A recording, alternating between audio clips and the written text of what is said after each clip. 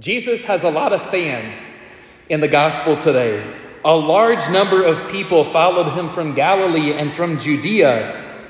Hearing what he was doing, a large number still came to him from Jerusalem, from Idumea, and from beyond the Jordan, from the neighborhood of Tyre and Sidon.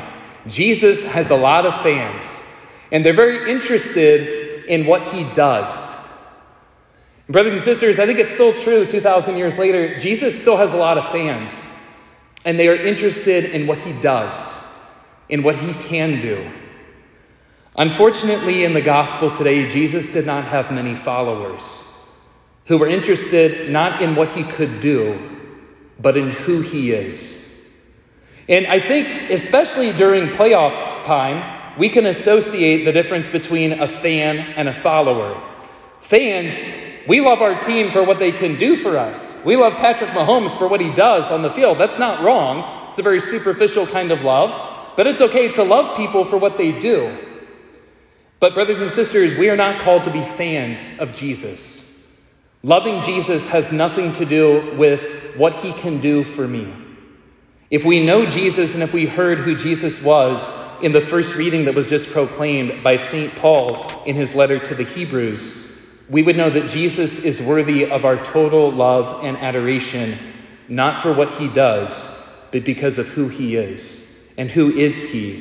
He is the sacrifice offered once and for all when he offered himself. This is my body, which is given for you. And so where in my life do I tend to associate myself with Jesus when it's convenient to do so? Where in my life do I tend to approach Jesus with a to-do list of the 17 things that he needs to do for me so that I can love him better today?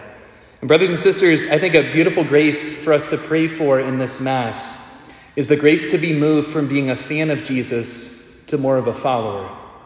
Jesus has many fans 2,000 years ago, and he still has many fans 2,000 years later who will love him when it's politically convenient to do so. But he's not interested in fans. He's interested in followers. He had very few followers 2,000 years ago who were willing to love him and to follow him, even when it was hard, even when it was confusing, when they didn't see the road ahead of them, even when it likely meant their own suffering and their own death.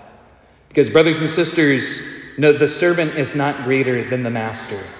And if the master is the sacrifice slain for the redemption of the world, the master invites his servants to allow him to also make them living sacrifices for the redemption and healing of their families, of their nation, and of the entire children of God.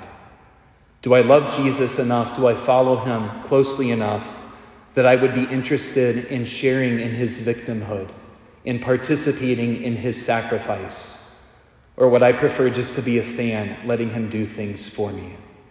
We pray for the grace in this Mass to be made one with him, to allow our sacrifices, our sufferings, and our brokenness to be laid on the altar this night, that we might not just be fans of his, but we might become with him in every way, including the way of participating in his own victimhood, in his own sacrifice, for the redemption of our souls and the souls of the entire world.